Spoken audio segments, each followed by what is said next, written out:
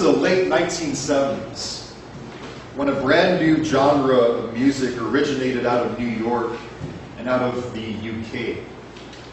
And this brand new kind of music was known as punk rock. Now what punk rock was, especially at its inception, where all of a sudden you had these fast-paced songs with high-energy melodies and with high-energy chorus lines. What punk rock was notorious for especially were their anti-establishment lyrics, where it was the polar opposite of everything just about that was going on in the corporate music world at that time. It was raw, it was controversial, and it had this element, an aura, that it was a dangerous thing to be listening to. Now what I'm about to say is going to sound completely and utterly ridiculous to everybody here, but it's absolutely true. And that is that even though God's grace is as beautiful and elegant as classical music is, Christianity is not classical music. Christianity is not the opera or masterpiece theater.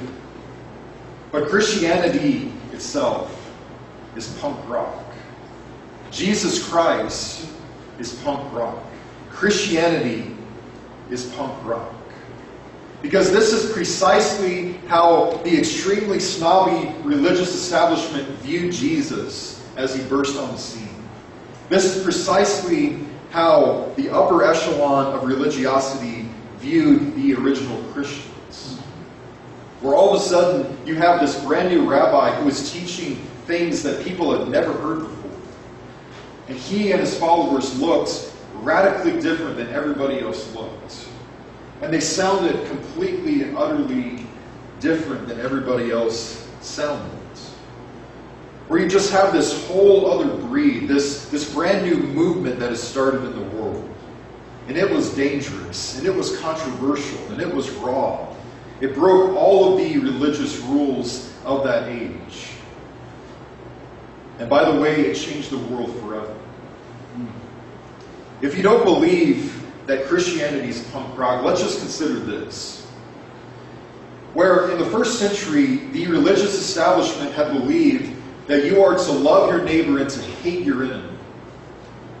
But as Jesus comes, he says that you are to actually love your worst enemy in this world as if they were your very closest friend. And that, oh, and by the way, that your neighbor isn't just those who look like you and who you choose to like, but your neighbor now from this point forward, it is everybody on the face of this earth. Christianity is punk rock. The religious establishment at that time said that you can only share a meal, that you can only associate with the people who are among the religiously elite. And yet Jesus comes and the religious establishment is shocked. They are offended at Jesus. And that's because he is eating with prostitutes, he's eating with tax collectors, and he's calling them his friends. This is not classical music, this is punk rock. The religious establishment said that we're going to know when the King of Kings comes because he's going to be very handsome.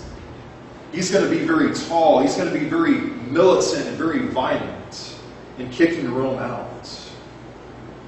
And yet as Jesus comes, what is it? He's born in an animal trough. When his ministry starts, what is he doing? He is this homeless guy wandering the streets, speaking in parables and in codes. And according to Isaiah the prophet, he had the ugliest face that anybody had ever seen in their lives. Jesus is not the opera or ballet. Jesus is punk rock. And if that statement offends us, if it seems irreverent, and maybe that is just exactly what our problem is in the church today. Now our text this morning is just one verse. It's found in Matthew chapter 5 and in verse 20, and that's very intentional on my part this morning. That's because this one verse, what Jesus says in this passage, it strikes me as one of those statements that Jesus makes. that we're very much acquainted with, we're familiar with it, and yet oftentimes it's just one of those verses that we read and we don't really process just what he's saying. But in Matthew chapter 5 and in verse 20, here's what Jesus says. He says that, "For I say to you, that unless your righteousness surpasses that of the scribes and the Pharisees, you will not enter the kingdom of heaven."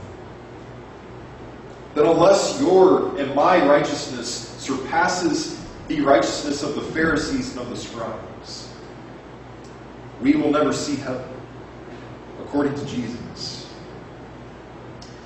And so as we hear Jesus mention scribes and Pharisees, we need to answer the question, just who exactly were these guys?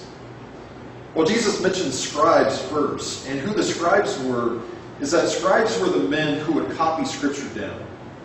They would oftentimes be trained and apprenticed as scribes as young as 14 years old, and they would live their entire lives with this incredible knowledge and really expertise of the Scriptures. Scribes also represented the upper class, the upper echelon society in that world in this time. Sometimes if you were a scribe, you could be a judge in the government. You could have all kinds of jobs and very lofty positions in the government. Scribes were regarded as lawyers. And they had this reputation that these guys are the experts of the Scriptures. Well, Jesus also mentions Pharisees. Now, who the Pharisees were more so those who would instruct other people in the ways of the law. These guys knew the Scriptures just as much as the scribes did. But what had made them a little bit different is that they were also a political party. Now, it was not exactly as it is in our culture, but in our culture we have Democrats and Republicans primarily. And in this culture in the first century, you had Pharisees and you had the Sadducees, two political religious parties. But it just begs the question, why would Jesus say that unless your righteousness surpasses or is greater than the righteousness of these guys over here, then you're never going to walk into my kingdom? What does Jesus mean by that? Where the scribes and the Pharisees both went wrong was religion, politics, and pride. That's because the more powerful that these men became in this society, the more arrogant their hearts had become. Really, the problem with the scribes and the Pharisees primarily is that over time, their official opinion and stance on what they thought the Scriptures said took on a much greater precedence than what the Scriptures themselves actually were and what they were about. In time, these men began actually writing their own laws and rules into religious legislation. And they started coming up with sub-laws of their sub-laws,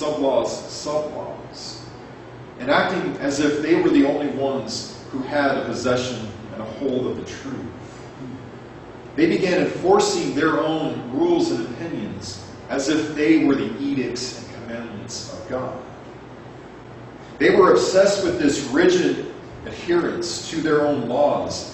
And when other people were not as psychotically militant in these ways, they would look at these people and they would condemn them, demonize them as being spiritually inferior to them. But here's what we need to understand, though, about Pharisees. Not all of the Pharisees were necessarily bad guys. On occasion, we read about a couple of Pharisees. Nicodemus immediately jumps out in mind, who actually gave Jesus a chance. He wanted to truly know who Jesus was for himself. I believe that every single Pharisee started off with the very greatest and most beautiful intentions of honoring God in their everyday lives. And yet religion, power, and politics, it infiltrated into their hearts and their minds, and pretty much it created a monster in the process.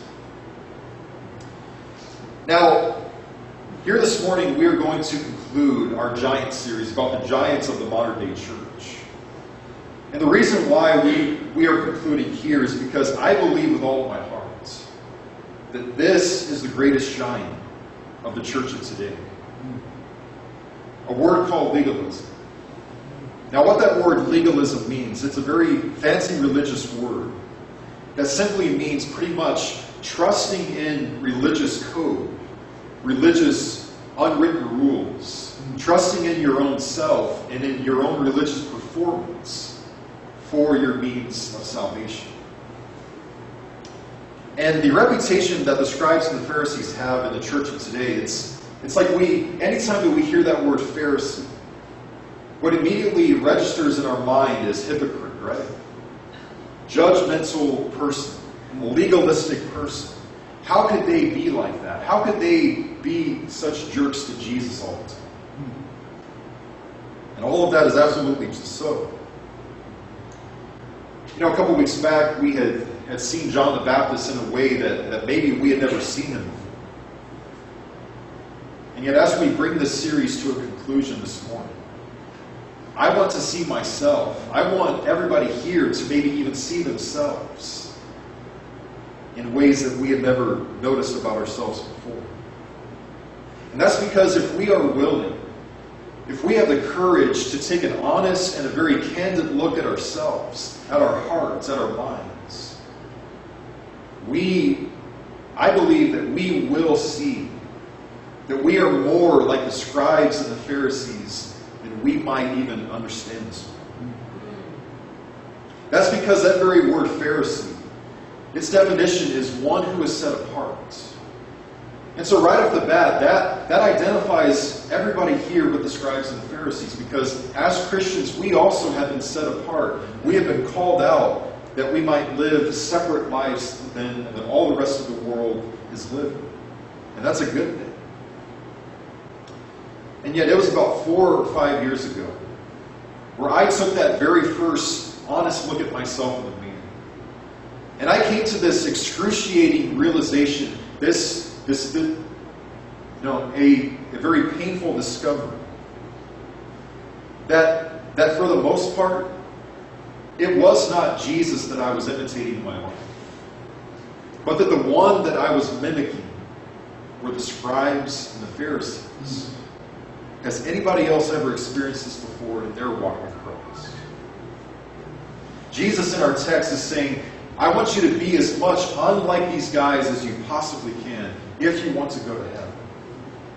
You see, what Jesus is saying here is a salvation issue and so forth. You know, this really strikes me as the salvation issue that we never really speak about. Now, we might speak about legalism and about the scribes and the Pharisees, but when have we ever considered not being legalistic as being just as much a salvation issue as having faith, as having love for God and for our neighbor? This is a salvation issue.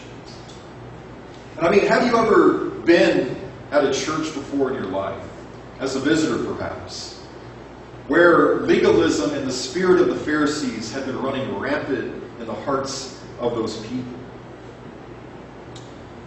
Although there is a time and a place to have a solemn heart in a worship service, at communion especially, really what a Christian worship service is designed to be is this huge party where we are so overwhelmed in joy and in gratitude for all that God has done for us, saving us, redeeming us, that as God's church, we just can't help but just erupt in celebration. And yet the tragedy of what legalism does to our hearts and to the church is that it comes into the Christian party atmosphere of Sunday morning. And it makes our worship gatherings feel as if it were a memorial service, a funeral that we attend every single week. It makes the Christian party atmosphere feel as if we're going to a tax audit with the IRS. It makes us feel as if we are always on the witness stand in this huge trial every single day of our lives by the way that our fellow Christians might be judging us. You see, legalism is a giant because it what it does is that it hijacks the joy and the salvation of the Christian life. And it turns the very Christian life into this exhaustive plate spin, where we're trying so hard to be perfect in every way, but we just can't be perfect in it. It takes the good news and it makes it as much of a burden as the law of Moses was to the Hebrews. Churches that are legalistic usually have these components in them, that it has this atmosphere of fear, where I have to walk around on eggshells because I have to be flawless before these people's eyes. And if I sneeze, if I make the tiniest little mistake, then I'm going to break 19 of their laws and of their rules and of their unwritten codes. You know, we can be against racism. And I believe that every single person here is against racism. But we can be against racism all day long and still, in one bad moment, be guilty of racism. I believe that as human beings, as much as we would not want it to be true, I believe that every single one of us has at least a little bit of racism in our hearts this morning. It all depends on the moment that we are in, where we see that. But so much more, I believe, that no matter how much we wish that it was not true, that as imperfect human beings, that every last one of us has at least a little, if not a huge, giant, raging Pharisee inside all of our hearts as well. Now, you might remember a comedian named Jeff Foxworthy.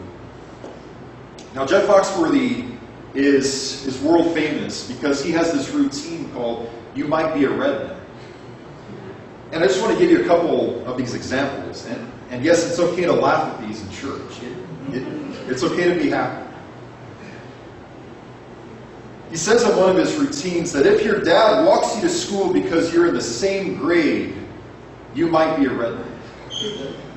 He says that if you've ever been accused of lying through your tooth, you might be a redneck. If you go to family reunions to meet women, you are a redneck if that's true. If an episode of Walker, Texas Ranger changed your life, you might be a redneck.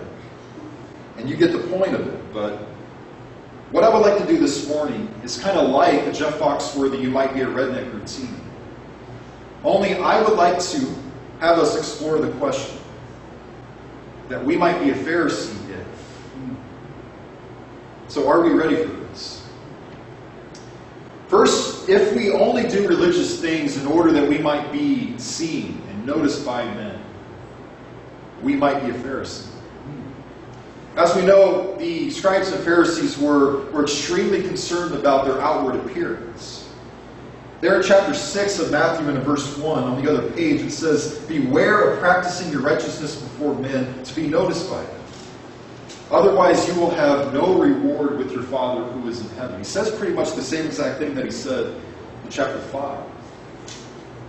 Now, as we know, scribes and Pharisees, anytime that they would offer prayers to God, offer money for anyone who was poor, fast, they would make this huge, elaborate show that everybody, look at me, I've been fasting 2 weeks now.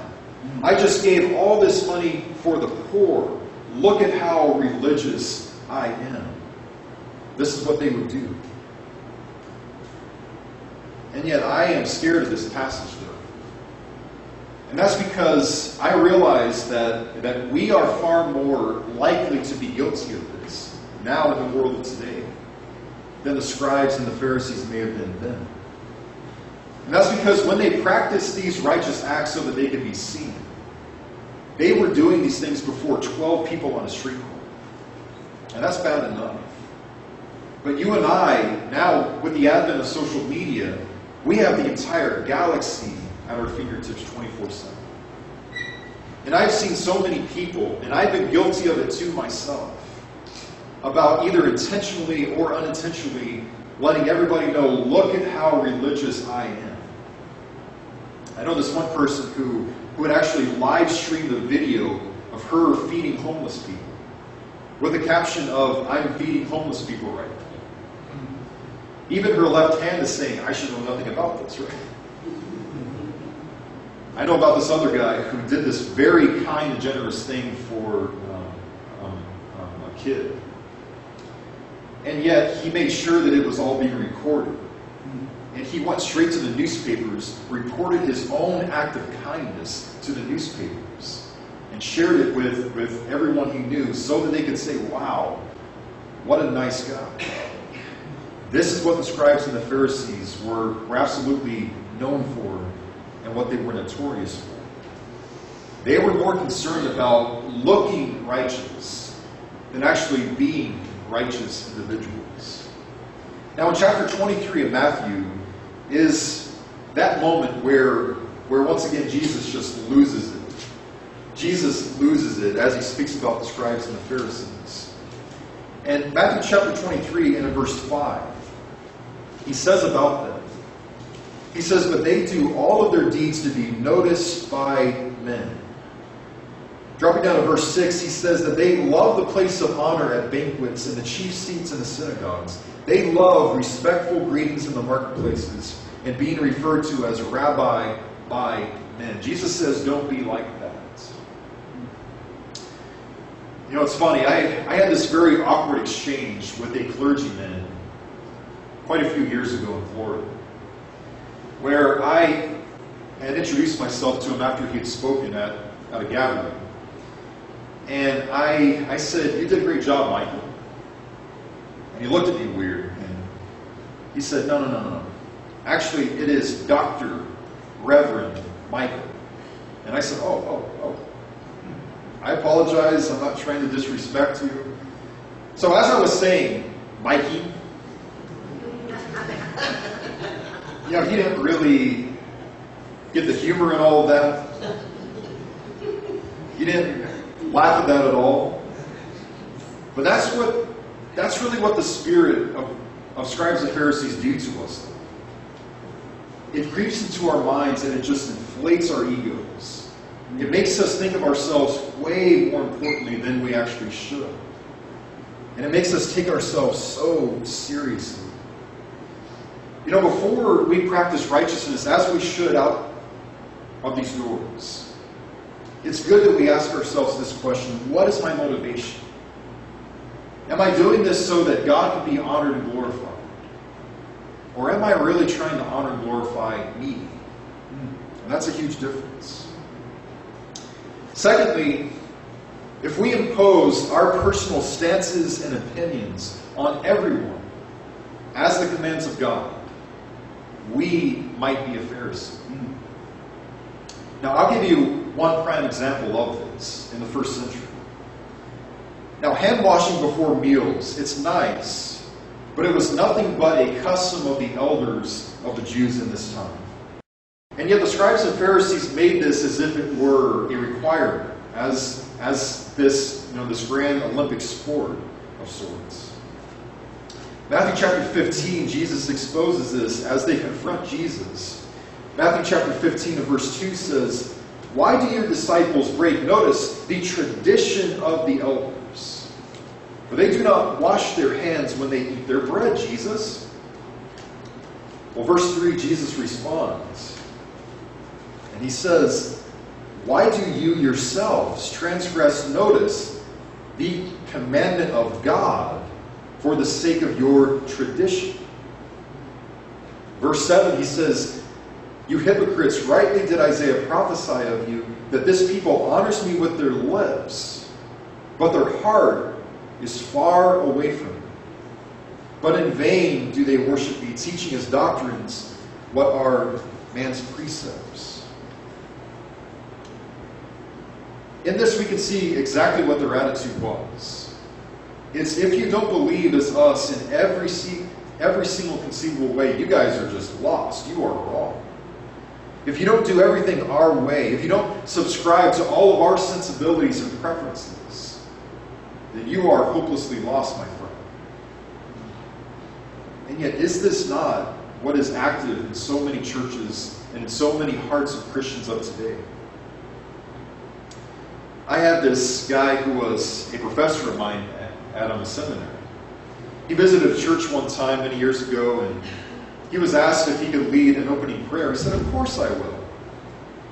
But then after the elders had a powwow in the corner, they return and they say, "Actually, hold off on that prayer. We got it covered." He's like, "Well, okay, that's fine. But I'm just curious, why am I not going to lead the prayer anymore?" And he just looked down and he said, "Well, the other elders noticed that you don't have a white dress shirt on. You have a blue dress shirt on. And we just looked down on that over here." And I mean, he thought he was kidding. But if you don't have a blue dress shirt on, whoops, then certain people are going to look at you as you're wrong. It's a man-made rule. And if you don't subscribe to our man-made rules, then you're not worthy to even speak to God. For a long time, I used to have this belief that all these other churches out there that are worshiping differently than we are, with pianos and guitars, those people are lost. And I just reached a point where I realized that leave them alone. Just leave those people alone. Because are there any areas of my own personal life where I might not be doing it exactly according to the book? And I found so many ways that I myself was not doing it, that I'm too busy to even look at all these other people. In the American church, especially in Texas and in Tennessee and in Florida, it's this thought that it is a requirement that a church has to have a Sunday night worship service. And that's good. And yet many people say that it is required. And yet, do you know that the Sunday night worship service started not in the book of Acts, but it actually started late in the 1800s, when, as gas lamps had been invented, and many Christians said that we would like to put these gas lamps to use. And what better way to use gas lamps than holding a worship service in the evening? That's where Sunday night came from. And yet I spent my entire childhood just completely convinced that we have to do this or we are in error and we're sinning against God. It's good to ask ourselves, is this my opinion? Is this what I grew up doing? Is this my own personal stance? Or is this the absolute bedrock oracle and command of God? And that's a huge difference, isn't it? Thirdly, if we major in the minors and disregard the majors, we might be a Pharisee. Again, in chapter 23 of Matthew, we see all of these things that really God could not care less about, but that scribes and Pharisees cared the absolute most about. Chapter 23 and in verse 23, Jesus says, "Woe to you, scribes and Pharisees," and again he says, "Hypocrites. For you tithe mint and dill and cumin, and you have neglected all of the weightier provisions of the law." He says, justice and mercy and faithfulness. He says, "But these are the things that you should have done without neglecting all of the others." They would actually have a tithe for their spices that they would eat late at night at dinner. I mean, God never wanted this in the first place. They were very precise in all of these small, meaningless matters. And yet, their hearts were absolutely absent in those areas that were most important. And I'm just so relieved, though. I'm so glad that on the day of judgment, not one person is going to stand before Jesus and hear Jesus say, "Well, you were a child of mine. You were faithful through and through. You loved me until the day that you died. But you never won a Bible trivia contest. You can't name all of the kings of Israel in order, so... Oh, and by the way, in 2008, you voted for that guy? And you worshiped in a church that didn't have a steeple? Hey, buddy, I'm sorry. I want to let you in, but I can't let you in. And so just enjoy hell next." I mean, that's not going to happen. But we will be judged by how much we honor God's will. That is a major thing. It's not a minor thing. We will be judged if we love God and love our neighbor as ourselves. You see, Jesus is not concerned how shiny we make our cathedrals. Jesus is concerned how beautiful that we are allowing Him to make our hearts and our minds as His walking churches. Fourthly, if we specialize in criticizing and accusing other people, then we might be a Pharisee. Now, we have one other episode where we see Jesus and His apostles walking through a grain field. And it's on a Sabbath day. And the Pharisees jump out of trees and bushes, it seems like, and they say, "Gotcha. You guys are doing something that is not lawful on the Sabbath." I mean, they're just looking for anything to critique them about. And yet, have we not all met church cops before? Where it seems like the only reason why they're at church is to accuse people, is to make themselves feel much greater about themselves by criticizing everybody else but themselves. I mean, I would so much rather spend Sunday morning at a bar with a foul-mouthed biker gang than at a church filled with people who are legalistic and like the scribes and the Pharisees, who love to condemn and judge other people. And yet the truth is that spiritual transformation never comes about from being shamed, from being berated, interrogated, guilt-tripped, simply because they're not flawlessly immaculate in every way. Transformation only comes when we are in love with our Savior and when we are around other people who are in love with His kingdom. Amen. If we use the Bible as a debater's handbook, we might be a Pharisee. There are many people who love to use God's Word just to argue with other Christians, just to flex how much wisdom and knowledge they have in the Scriptures. I mean, I'm just so tired of arguing about Scripture. I'm at the point in my life where I just want to live Scripture. Amen. I am so tired of having debates about church. I just want to be church. Amen. I'm so tired of having arguments and debates about Jesus. I just want to become Jesus in my everyday life. There's one writer, Bob Goff, who says it this way. He says, God does not want us to just study Him as if He were some stuffy academic project, but He wants us to become the very essence of what love is.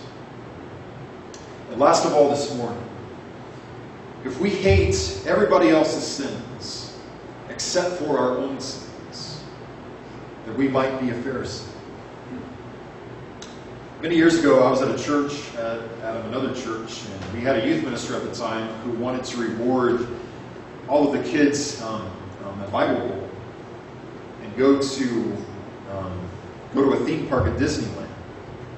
One of the moms was irate about this. She went to the elders and she said that, "Are you not concerned that we have a youth ministry that wants to take our teens to a place where gay people go every single year?" That's what she said. And if we boycott a theme park, we're also going to have to boycott every supermarket in town. We're going to have to boycott every hardware store in town. And while we're at it, we're also going to have to boycott our bathroom mirror in our house. That's because there might be sinners in those places. And there are sinners in those places. It's so easy to only see the sin in other people, isn't it?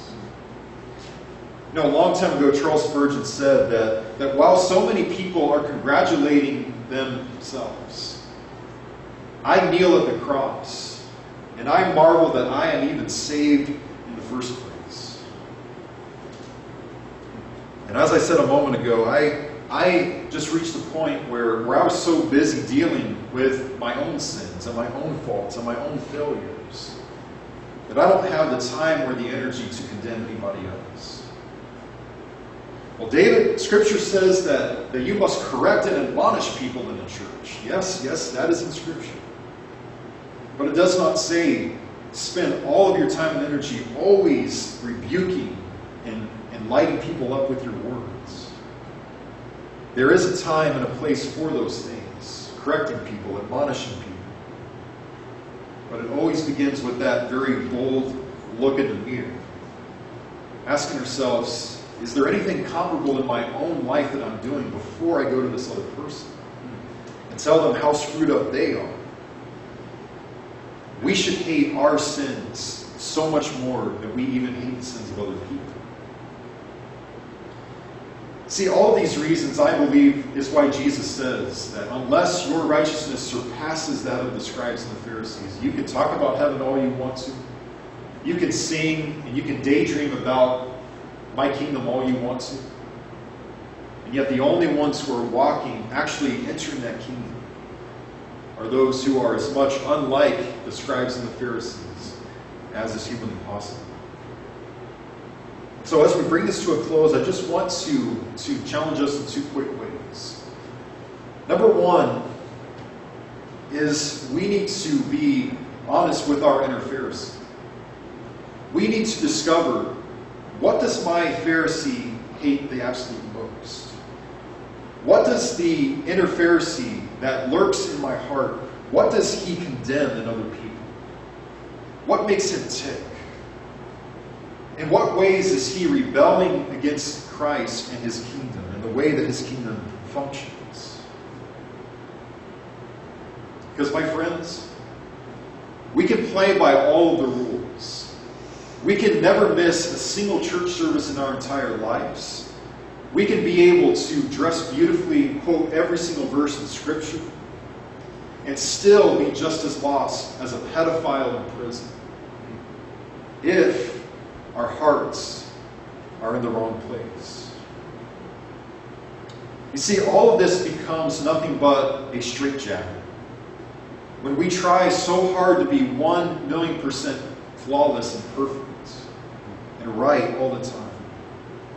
But we can never be 1,000,000% right and flawless and immaculate all the time. And that's why we need Jesus, ladies and gentlemen. Amen. That's why we need Jesus, because we need Jesus to forgive all of our mistakes and to transform this hideous mess of a heart until it starts resembling His more and more.